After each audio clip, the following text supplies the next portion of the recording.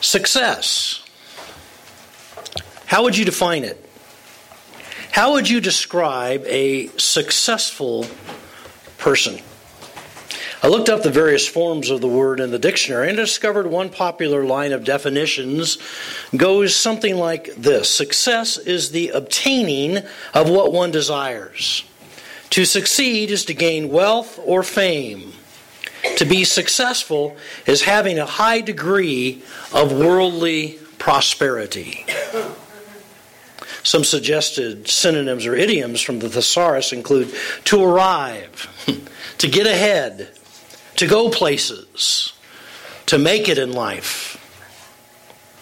Now, I've read that on average, each of us is bombarded each and every day of our lives with over 300 advertisements trying to sell us on this particular definition of success. Whether television, radio, the newspaper, magazines, direct mail, billboards, the internet, or whatever other means, these ads seek to convince us that the person who commands the largest salary, lives in the biggest house, drives the nicest car, wears the latest fashions, climbs to the highest position, gains the greatest recognition, builds the biggest bank account, and accumulates the most things is the person who is successful. But is that really success? No, not by God's standards, not according to the Bible. We began 2017 with a lesson series, Stories That Changed the World, the parables of Jesus. Jesus told 38 different parables in the four Gospels, Matthew, Mark, Luke, and John. And in January and February, we studied 9 of them together. And now as 2017, believe it or not, is coming to a close, we're going to study 3 more. Parable. The Greek word is parabole. Comes from 2 words, para, meaning alongside of, and balo, which means to throw. You put it together, it means to throw alongside of. Vine's Expository Dictionary of New Testament Words gives this explanation. It signifies a placing of one thing beside another with a view to comparison, the object of which is to set forth a spiritual lesson. In Matthew 13 and verse 3, it tells us that He, Jesus, told them many things in parables. In His teaching, Jesus often used parables, stories with metaphors and similes, to illustrate great spiritual truths. And this morning, our Stories That Changed the World series brings us to Luke chapter 12 and the parable of the rich fool. Let's begin by looking at the Scripture together. And before we begin to work our way through today's text, let's pause and ask God to speak to us clearly through His Word. Would you pray with me? Oh, Jesus, we sit at your feet. We are your students today. You are the master teacher. And even as the crowd sat at your feet when you first taught this parable this morning, we listen not just to words, but to truth. Open our eyes that we would see, our ears that we would hear, our minds that we would understand, and our hearts that we would receive the truth of your word today and plant it there, that it might produce the fruit in our lives that you desire it to do. Teach us now, we pray. In your precious name. Amen. Okay, follow along then as I read in the Bible. Luke chapter 12, we pick it up with verse 13. Someone in the crowd said to him, Jesus, "Teacher, tell my brother to divide the inheritance with me." Jesus replied, "Man, who appointed me a judge or an arbiter between you?" Then he said to them, "Watch out, be on your guard against all kinds of greed. Life does not consist in an abundance of possessions." And he told them this parable. The ground of a certain rich man yielded an abundant harvest. He thought to himself, "What shall I do? I have no place to store my crops." And then he said, "This is what I'll do. I will tear down my barns and build bigger ones, and there I will store my surplus grain. And I'll say to myself, you have plenty of grain laid up for many years. Take life easy, eat, drink, and be merry." But God said to him, "You fool, this very night your life will be demanded from you. Then who will get what you have prepared for yourself? This is how it will be with whoever stores up things for themselves, but is not rich toward God." Now, these 9 verses easily divide themselves into 3 sections. The setting in verses 13 through 15, the story in verses 16 through 20, and then the sense in verse 21. So let's begin with the setting. Why did Jesus tell this parable of the rich fool? Well, it was in response to what took place in verses 13 through 15. Look at them again with me. Someone in the crowd said to him, "Teacher, tell my brother to divide the inheritance with me." Jesus replied, "Man, who appointed me a judge or an arbiter between you?" And then he said to them, "Watch out. Be on your guard against all kinds of greed. Life does not consist in an abundance of possessions." Now we need to understand that in the verses immediately preceding today's text, Jesus had been discussing some pretty deep spiritual truths. The mood leading up to verse 13 was pretty somber, pretty serious in nature. And then seemingly out of nowhere, this man blurts out, "Teacher, tell my brother to divide the inheritance with me." Huh? It's as though this man had no clue what was going on. This question was in such stark contrast to anything and everything that Jesus had been discussing. It was so earthly, so material, and it most certainly betrayed where this man's heart was. Now, at first glance, it may seem that Jesus' reply in verse 14 was a little harsh. "Man, who appointed me a judge or an arbiter between you?" However, you've got to understand that Jewish law, Deuteronomy 21 verses 15 through 17, for example, was very clear and concise about the matter of inheritances. Simply put, the firstborn son was to receive a double portion.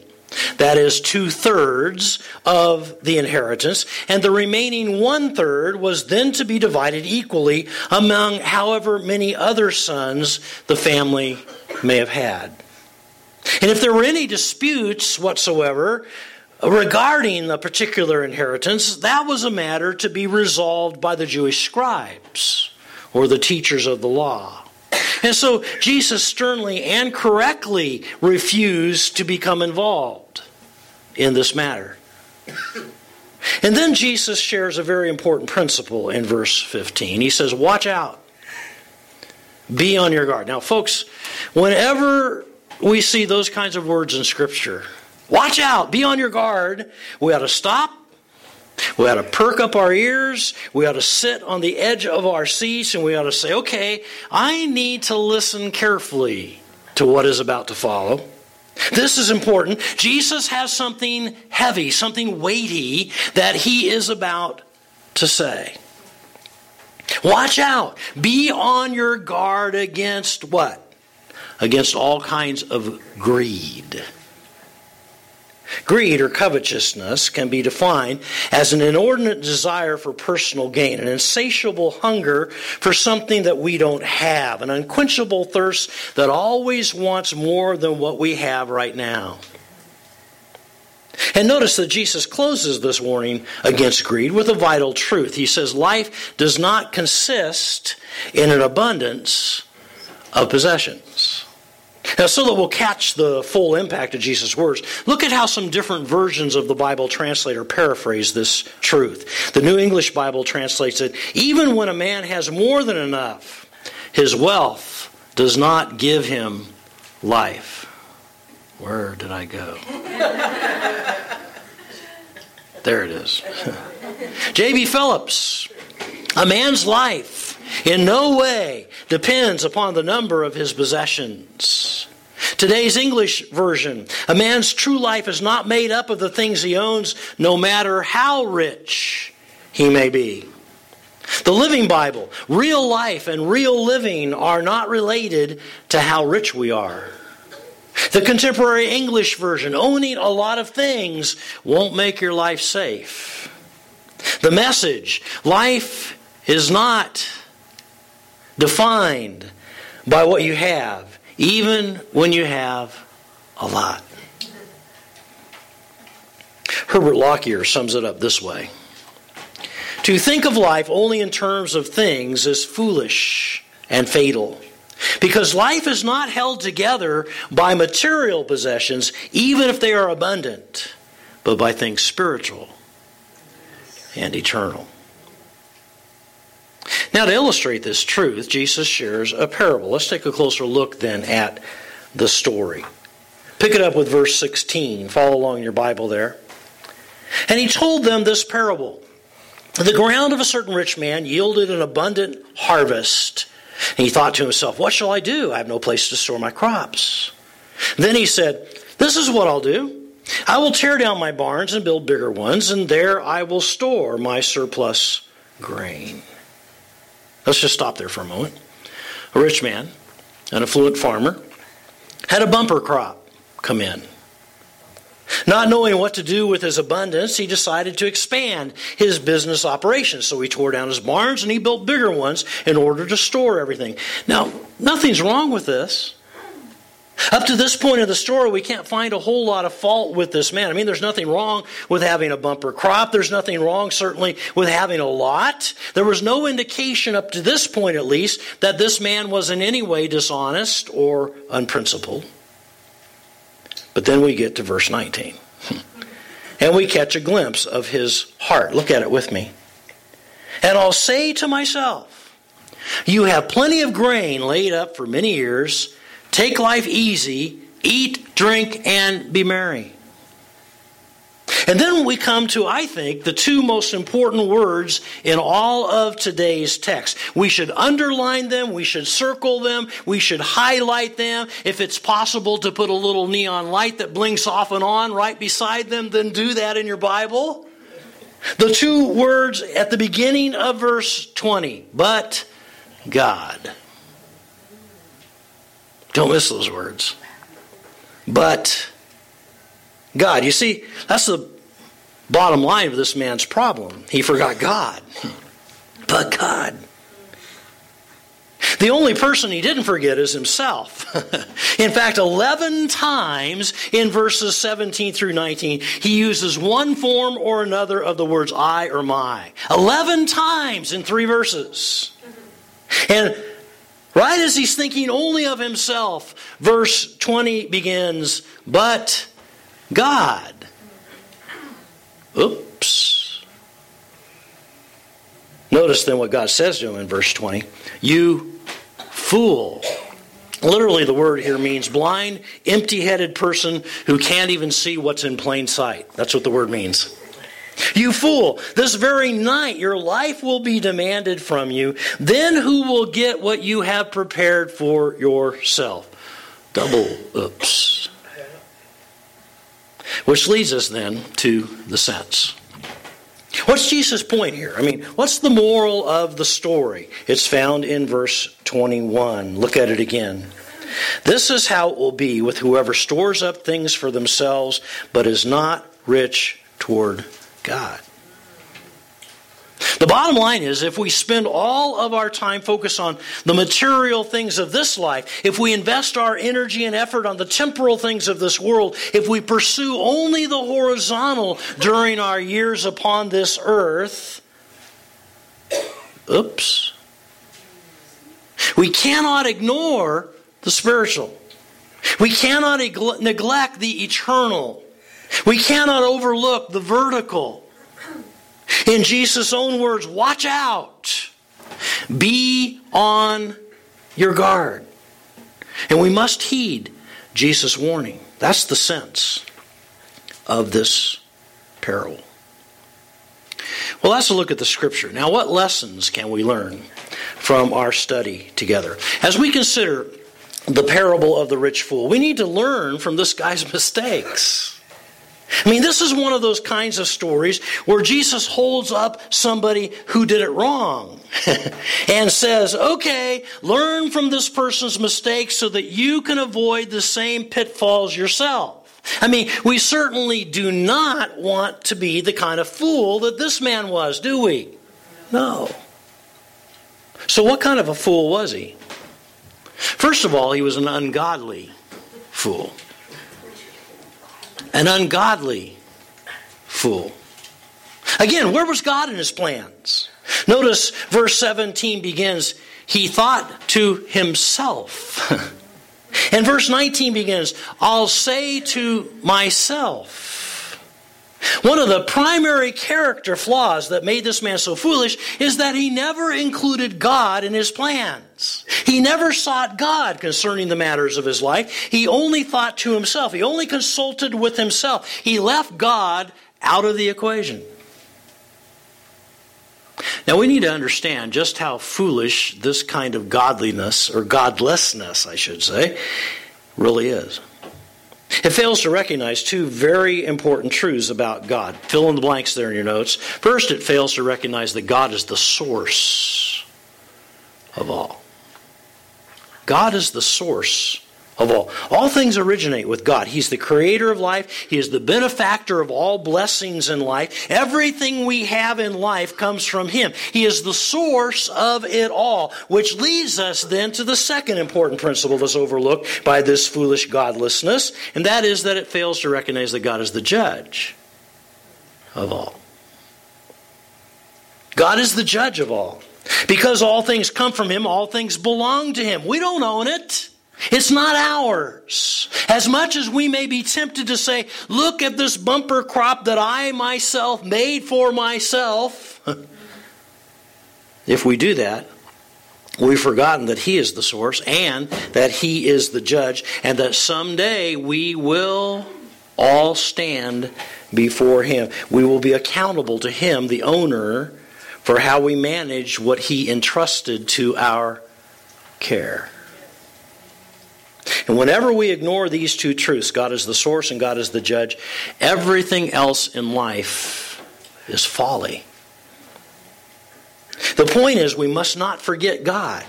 He must be at the very center of who we are and what we do. So first, we must not be an ungodly fool. Number two, he was an unsharing fool. He was an unsharing fool. I mean, where were others in his plans? Not only did he forget God, but he also forgot everyone else. He was very selfish, as I already mentioned. His self-centeredness is seen in how many times he speaks only of I or my. 11 times in 3 verses. Not once does he show any concern for family, friends, neighbors, or anyone else who may be less fortunate than he was. He never gives any consideration to sharing his abundance with those who are in need. It never even seems to cross his mind. Don't miss this. It never even seems to cross his mind that the reason that he may have had this bumper crop in the first place was so that he would share it with others. There's not even a hint of sharing, of giving, of sacrificing for other people. Now, friends, I'm confident that you and I don't want to be that foolish. I don't think any of us wants to be that selfish. We don't want our whole world to revolve around our self-centeredness. I, me, my, mine. I have more faith in us than that. I believe that you and I understand that part of what we have is meant to be given away. It is meant to be shared. The reason that God has blessed us is so that we can help others. So second, we must not be an unsharing fool. Number 3, he was an unhappy fool. This rich man was an unhappy fool. In fact, I can guarantee you that this man was unhappy. There was no real joy in this man's life. How do I know that to be true? Because of verse 15. Jesus says, life does not consist, don't miss that word, consist. Literally, it's not held together. Life does not consist in an abundance of possessions. Now listen. If you don't remember anything else that I say this morning, please hear this. Greed, covetousness, is the one sin, the only sin that I know of, that never, ever satisfies. I mean, every other sin, let's be honest here, every other sin has a momentary pleasure for the flesh, but not greed. Not covetousness. Why is that true? Because greed always wants more than it now has. And so it is never satisfied. The billionaire J. Paul Getty was once asked, so how much money will it take to make you happy? And he replied, $1 more. Just $1 more. You see, that's the way it is with greed. Covetousness is never, ever satisfied. This sin always wants more. That's why money can never buy happiness. This is why things can never bring lasting joy. Folks, we need to learn to be content with what we now have. How sad to go through our entire lives always longing for the greener grass on the other side of the fence. To go through our entire lives always hoping that the dollar we just spent on the lottery ticket would be the winning ticket. To go through our entire lives always wishing we could climb that ladder one more step. Always wishing we could have a little bit bigger house. Always wishing we could drive a little nicer car. Always wishing we could wear a little nicer clothes. To go through our entire lives in misery, never enjoying the things we have because we're always longing after something we don't have.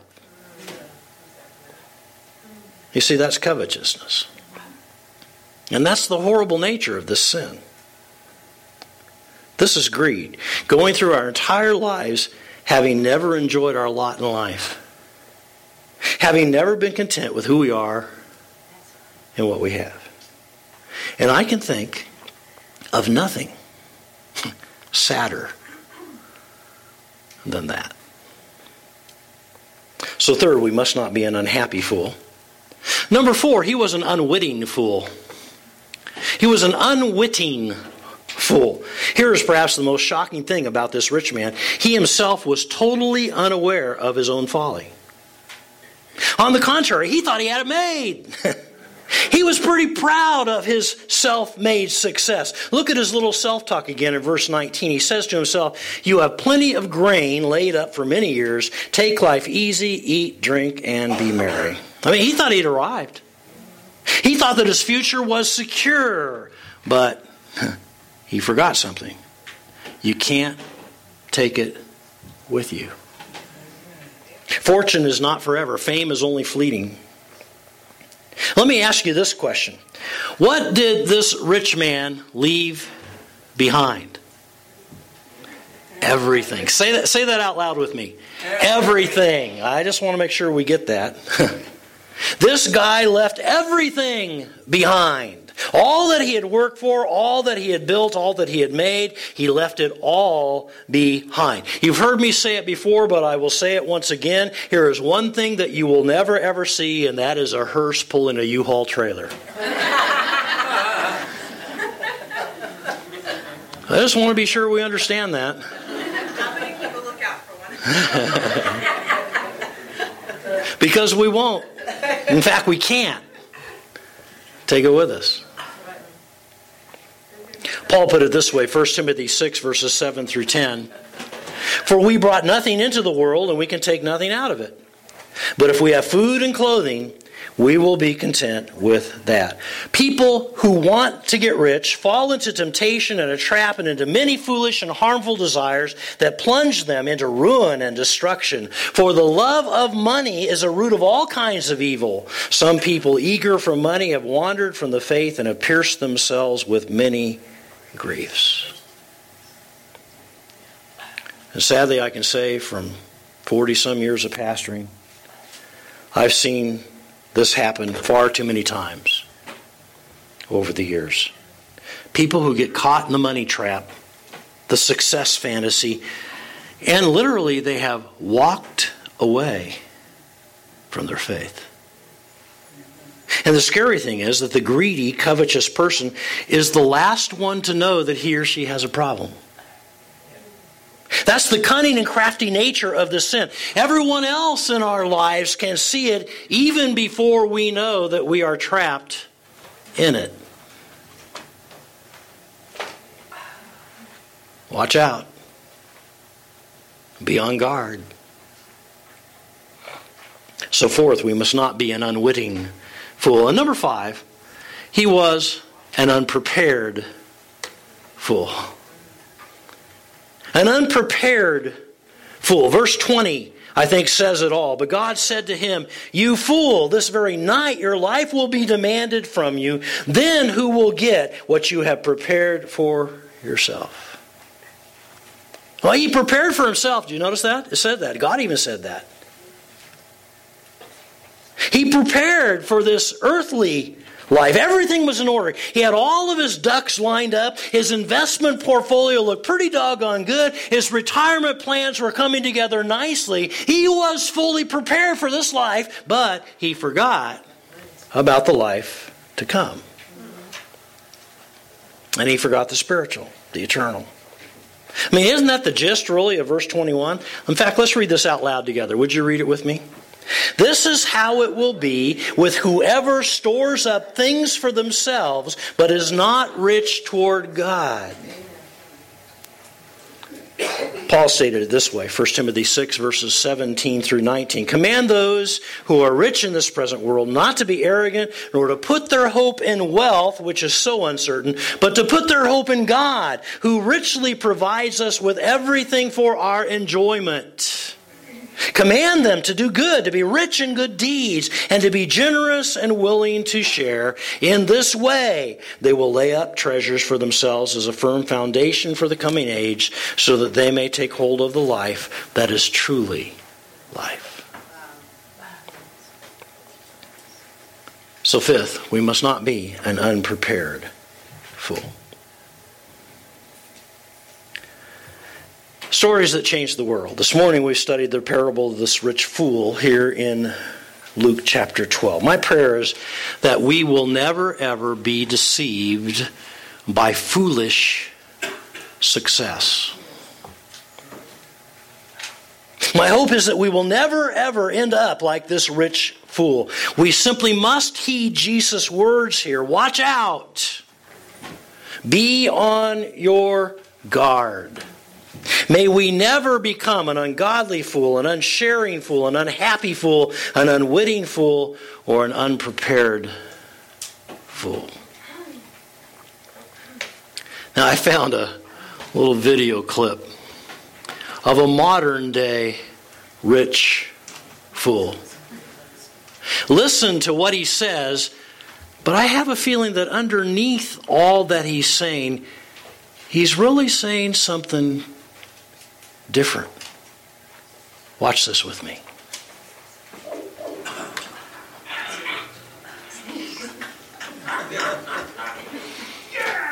I can't remember the last time I didn't come through. I'm an amazing person, really. People like me. Especially the chicks. Fear. Fears for the weak. Scared. I'm not scared of anything. You give me any task and I'll deliver on a dime, in time, and under budget, baby. Of all the people in the world, I think I rank pretty high. Got the looks, got the brains, all the right moves, and I drive a hot car. And if you tell them up and down that street, and it's called Loser Lane. I remember just last week I gave a report on our company strategy for the coming year. I was awesome. Awesome. Knocked it out of the park. So, if you need anything, you come to the man where everything goes as planned, and failing is not an option. I'm scared of failing. I'm scared of failing. Scared of failing. Lord, we can't fail when we entrust our hearts and our lives to you. We don't have to be afraid of failing when we have surrendered and yielded ourselves to the one who deserves it all, and that's you.